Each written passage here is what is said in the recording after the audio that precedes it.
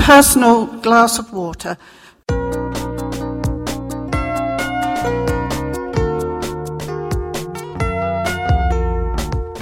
Welcome to another inspirational message from Chowdean Community Church, Gateshead.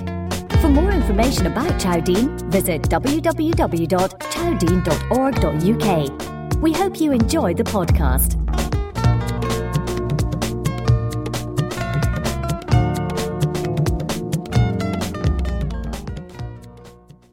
Kindly provided by somebody very thoughtful, because I'm not allowed to drink out of a bottle. And you all know the reason why, because Sheila says she was lying in bed this morning thinking and worrying about my mother being upset because I was drinking out of a bottle. So here we go again on our topic under the heading of fellowship. Excuse me a minute. And I've been asked to speak on loving one another, which you would think was really quite a simple, easy thing to talk about. We're in a church context, and hopefully we all like each other if we don't all love each other. But it's been taking a little while for me to get it to come all together. So, loving one another. And this is what Jesus said to us through his disciples and through Jesus' words. A new commandment I give to you, that you love one another as I have loved you. That you love one another. That was in John 13:37. And this was an area of life at the time when Judas Iscariot was denying Jesus. He was the one that got up from the table and left the meal. They were having the meal that we've just shared together, the last meal that they had with Jesus, and they were all round the table, and Jesus had told them that one of them was going to betray him, and they obviously were all curious as to who it was going to be, and whether they knew when Judas got up and left the table that it was him, I don't know. But Jesus afterwards said to them, a new commandment I give to you, that you love one another as I have loved you. It was a commandment. It's not a suggestion. It's what Jesus said that we have to do, that we have to love one another. Now, we don't live under the law anymore. We live in Gateshead. We're in a very strong Orthodox Jewish community, and the Jewish community around me, where I live in my street, they still live under the law that God gave to Moses, and they're restricted by it. The whole of their lives are restricted by the law that God gave them. And of course they've added to it and made life very complicated for themselves. But Jesus said, I give you a new commandment, that you love one another. So there was the law, and it was a 10-fold list of desirable attributes that we are supposed to achieve to serve God. And Jesus came to abolish the law. He came to give us a new way of living. And we should be so grateful for that, because I don't know about you, but I would find it very difficult to live with the laws that the Jewish people have to obey. But you know, the law was there for a reason. It was to keep people reined in, to keep them checked. So if we have a new law, this law of loving one another, does that mean that we're free to do what we want? No, of course it doesn't. So you would think, wouldn't you, that loving one another was an easy thing. But you know, if you love, it desires a response on a personal level. And the outward sign of love will be apparent to the observer. Now, whether you're at school, if you're young, at college, university, at work, retired, at home, whatever it is, other people in your neighbourhood will know if you love people. I don't need anybody to tell them. They will know. And love is a verb, but it cannot operate without action. Now, you can love in isolation, and some people try to do that, but it's a very one-sided affair, and it can't be returned. And the whole of Jesus' ministry was about sharing who he was with other people and demonstrating an understanding of who God was and what he wanted to achieve in the lives of people if we returned the love that he gave us. I wanted us just to think for a little while about a story that we all know really well, and it's the sequel to the raising of Lazarus, the brother of Mary and Martha, who died and Jesus brought back to life again. So this sequel story is about the younger sister, and the younger sister Mary, who does something out of extreme love. She wants to demonstrate something. And so she takes a pot of ointment, which it's said in the Bible was worth a year's wages, and she anoints the feet of Jesus when he's lying, sitting at a table. And that love came directly from a grateful heart. Now, if you've ever had an occasion to be truly, truly grateful, you will know that the word thank you is often not enough. Now, as a family, just recently, we have had cause to be very grateful to the Freeman Road Hospital. And you feel thank you is a very inadequate word. There have been many people involved in my husband's care. He's had a very tremendously serious operation. And many people have been involved in looking after him and still are. And you feel saying thank you is very inadequate. And I understand how Mary felt, because you write letters and you buy cards and you give gifts, but you still feel very inadequate with your thanks. So Mary came to where Jesus was, and while he was busy, probably talking and eating, she poured this ointment over his feet. And many people thought it was a waste of time and money, but Jesus understood the purpose of it. So what do we do when we're so grateful like that? So when Lazarus had died and his friends and family came to support the sisters, it was Mary in this action going the extra mile that spoke a declaration of her love that day. So going the extra mile is what people remember. People will always remember that if you do that. The kind word, the flowers, the card, a bowl of soup, a lift in someone's car. I don't know if anybody here amongst the ladies was ever a guide, but I was a brownie and then a girl guide. And their promises to be kind in thought and word and deed. And I think that's a very good adage for Christians to follow. In the New Testament, we're encouraged all the way through it to love. And in Ephesians 5:2, it says, live a life of love, just as Christ loved us and gave himself for us. Going the extra mile. I know that that's what people remember. So if we want to go the extra mile and we want to befriend people, or we want to show God's love to people, are we going to pick people out? So are we going to choose friendly, responsive, pleasant, our sort of people? Because that's what sometimes people do. They think, oh, well, it would be easy to love them. But that wasn't what we were encouraged to do. We were encouraged to love everybody. Now, I don't know whether you've ever tried doing that. It isn't a very easy thing to do. And our feeble efforts often rebound on us, and we withdraw and we get discouraged. So how can we go about loving other people? I wanted to bring into the fact that Jesus, through the actions of his love, was often very misunderstood. And in John 15, Jesus reminds his followers that for all of the amazing things that he did, for the fact that he changed so many people's lives, people hated him. The followers sometimes, the Pharisees. And I think we must remember that whatever our actions are for God, they can sometimes be misconstrued. And loving God sometimes puts us on the other side, as it were. And this can make a barrier between us and the world. So sometimes we find it hard to bridge that barrier and to love people. And some of us find it hard, and it makes us reluctant to get involved. But for this purpose, God's given us his Holy Spirit. So, as a church, do we measure up in loving other people? I thought to myself, it's a pity there wasn't a litmus test. Can you remember when you were a kid with litmus paper testing alkaline and acid? If we had a little bit of litmus paper that could test us to whether we love other people or not. But it's not us that sees the actions of love, it's other people.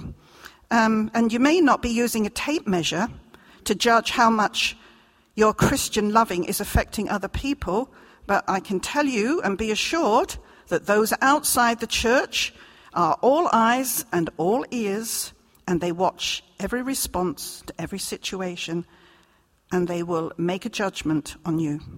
Now, we've all experienced that. We've done things in our lives which we did with great intent, and quite often they've backfired on us. But Jesus has already warned us that these things will happen. So don't be downhearted if that happens to you. It comes with the territory of expressing allegiance to God that sometimes we do get misunderstood. Now, for the chosen person in your life, loving is as easy, as natural as breathing. It's spontaneous. If you find somebody and you fall in love with them, you don't have to read a book to tell you how to love, do you? There isn't one person in here that's loved somebody and has ever had to read a book to find out how to do it. Loving somebody that you are in tune with is a spontaneous, natural reaction, and it requires no effort. And you'll go to amazing lengths to please people, to buy them gifts, to bring them generous things, to show concern, and to go that extra mile. It isn't any effort at all. So why do we find it so hard to treat others in that way? If we could parallel how we feel about people that we love, and we use the same methods with everybody, we wouldn't have any difficulty. But over the years in church life, I've been amazed at others' dealings with people who are hard to love. Now, I've been coming to church a long time. And in my life's experience in church life, there have often been people who've come to church that it has been very hard to get along with. But there are some people that seem to be able to do that very easily. And other people showed the Jesus that we would expect, and they have a great capacity for doing this. Now, is it natural? Are they different? I mean, I wouldn't do it to embarrass them, but I can see several people here that I could name that, to me, do it naturally. So are they different? Is it natural to them? Has God given them some ability to do that? No, I don't think so. I think it's because they practice loving people. It's something that they do. It's something that God has challenged them to do. And when the phone goes and somebody needs something, they respond. When somebody has a need, or when there's a problem, they respond. Sometimes it's the same people, I'm very aware of that. But they're not special people. They're ordinary people like you and I. But there's something that's happened to them that the great Father's love, who gave his Son as our sacrifice, has touched their lives in such an amazing way that they will respond spontaneously. Now, I doubt if there's anybody here that's been asked to die in place of another person, as Jesus did, as we just remembered here this morning. But that's what God asked of his Son, that greater love has no man than this, that he lay down his life for his friend. Now, God's not asking us to lay our lives down, but he is giving us a commandment that he says we have to love one another. It's a command. So, where does love come from? Well, I think love comes from a grateful heart. The sort of love we're talking about. We're not talking about the love of a man for a woman or a woman for a man. We're talking about the love that we want to express in our church life. It isn't something that gets conjured up. And the more you have to be grateful for, the more you love. And the outlet will be other people. Now, a few years ago, a friend of mine gave me a book. And it was daily readings, but not in the sort of spiritual daily readings that you might be used to. It's written by an American lady, and it was really written for women. And it was mostly about domestic issues, family issues. But there was one part of it in January, and she said, try to start the year like this. And she talked about keeping a gratitude diary.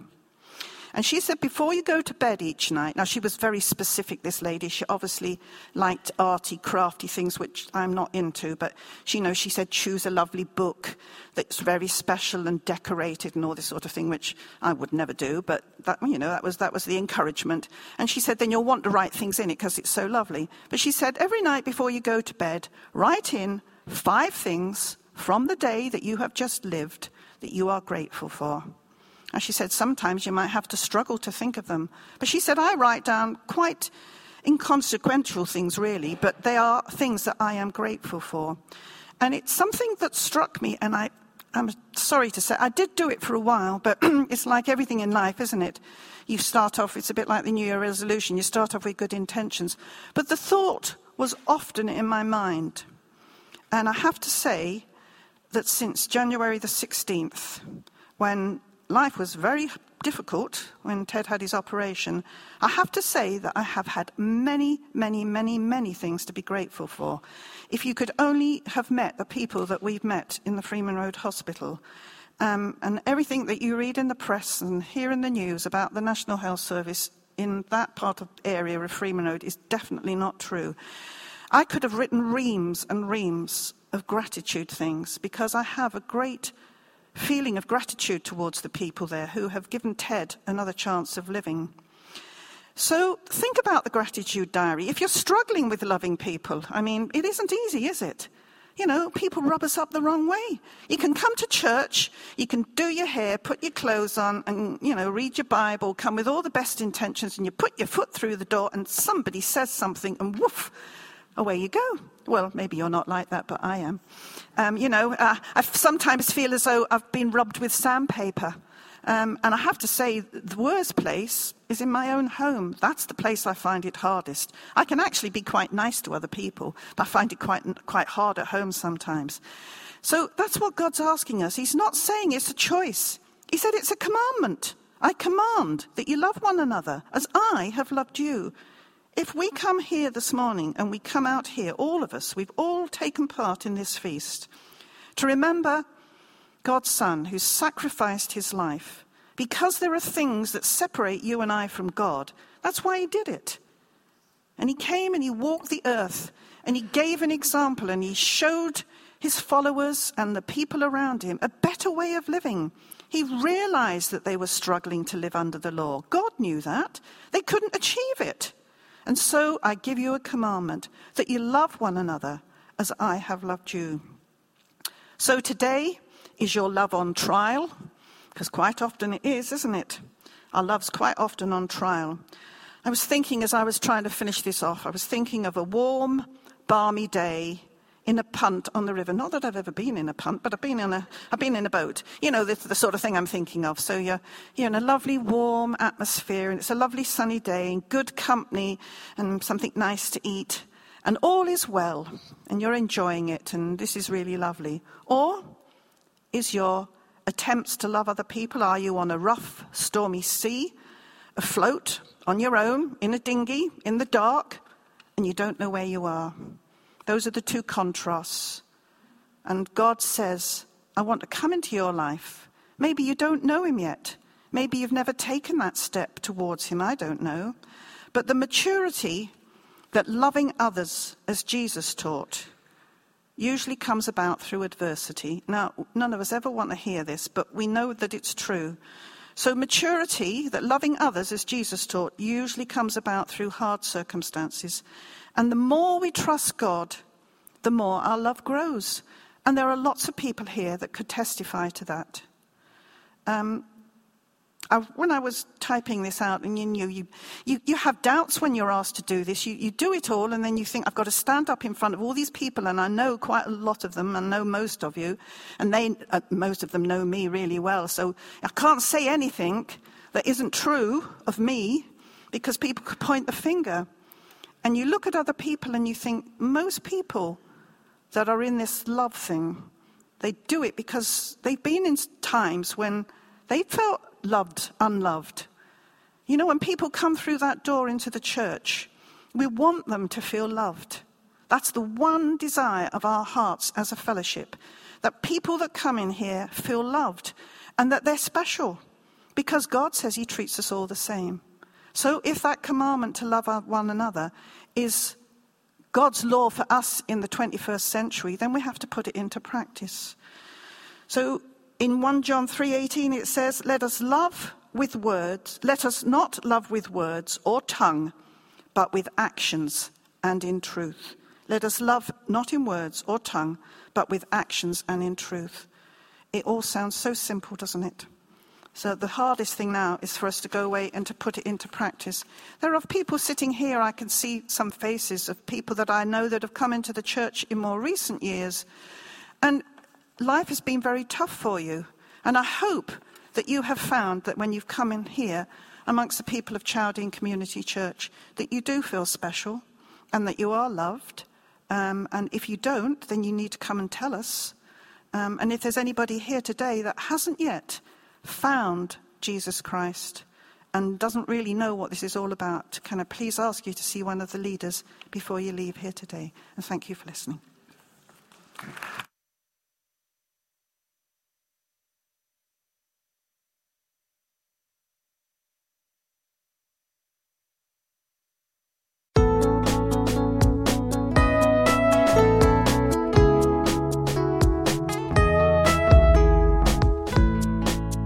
This is the end of this message.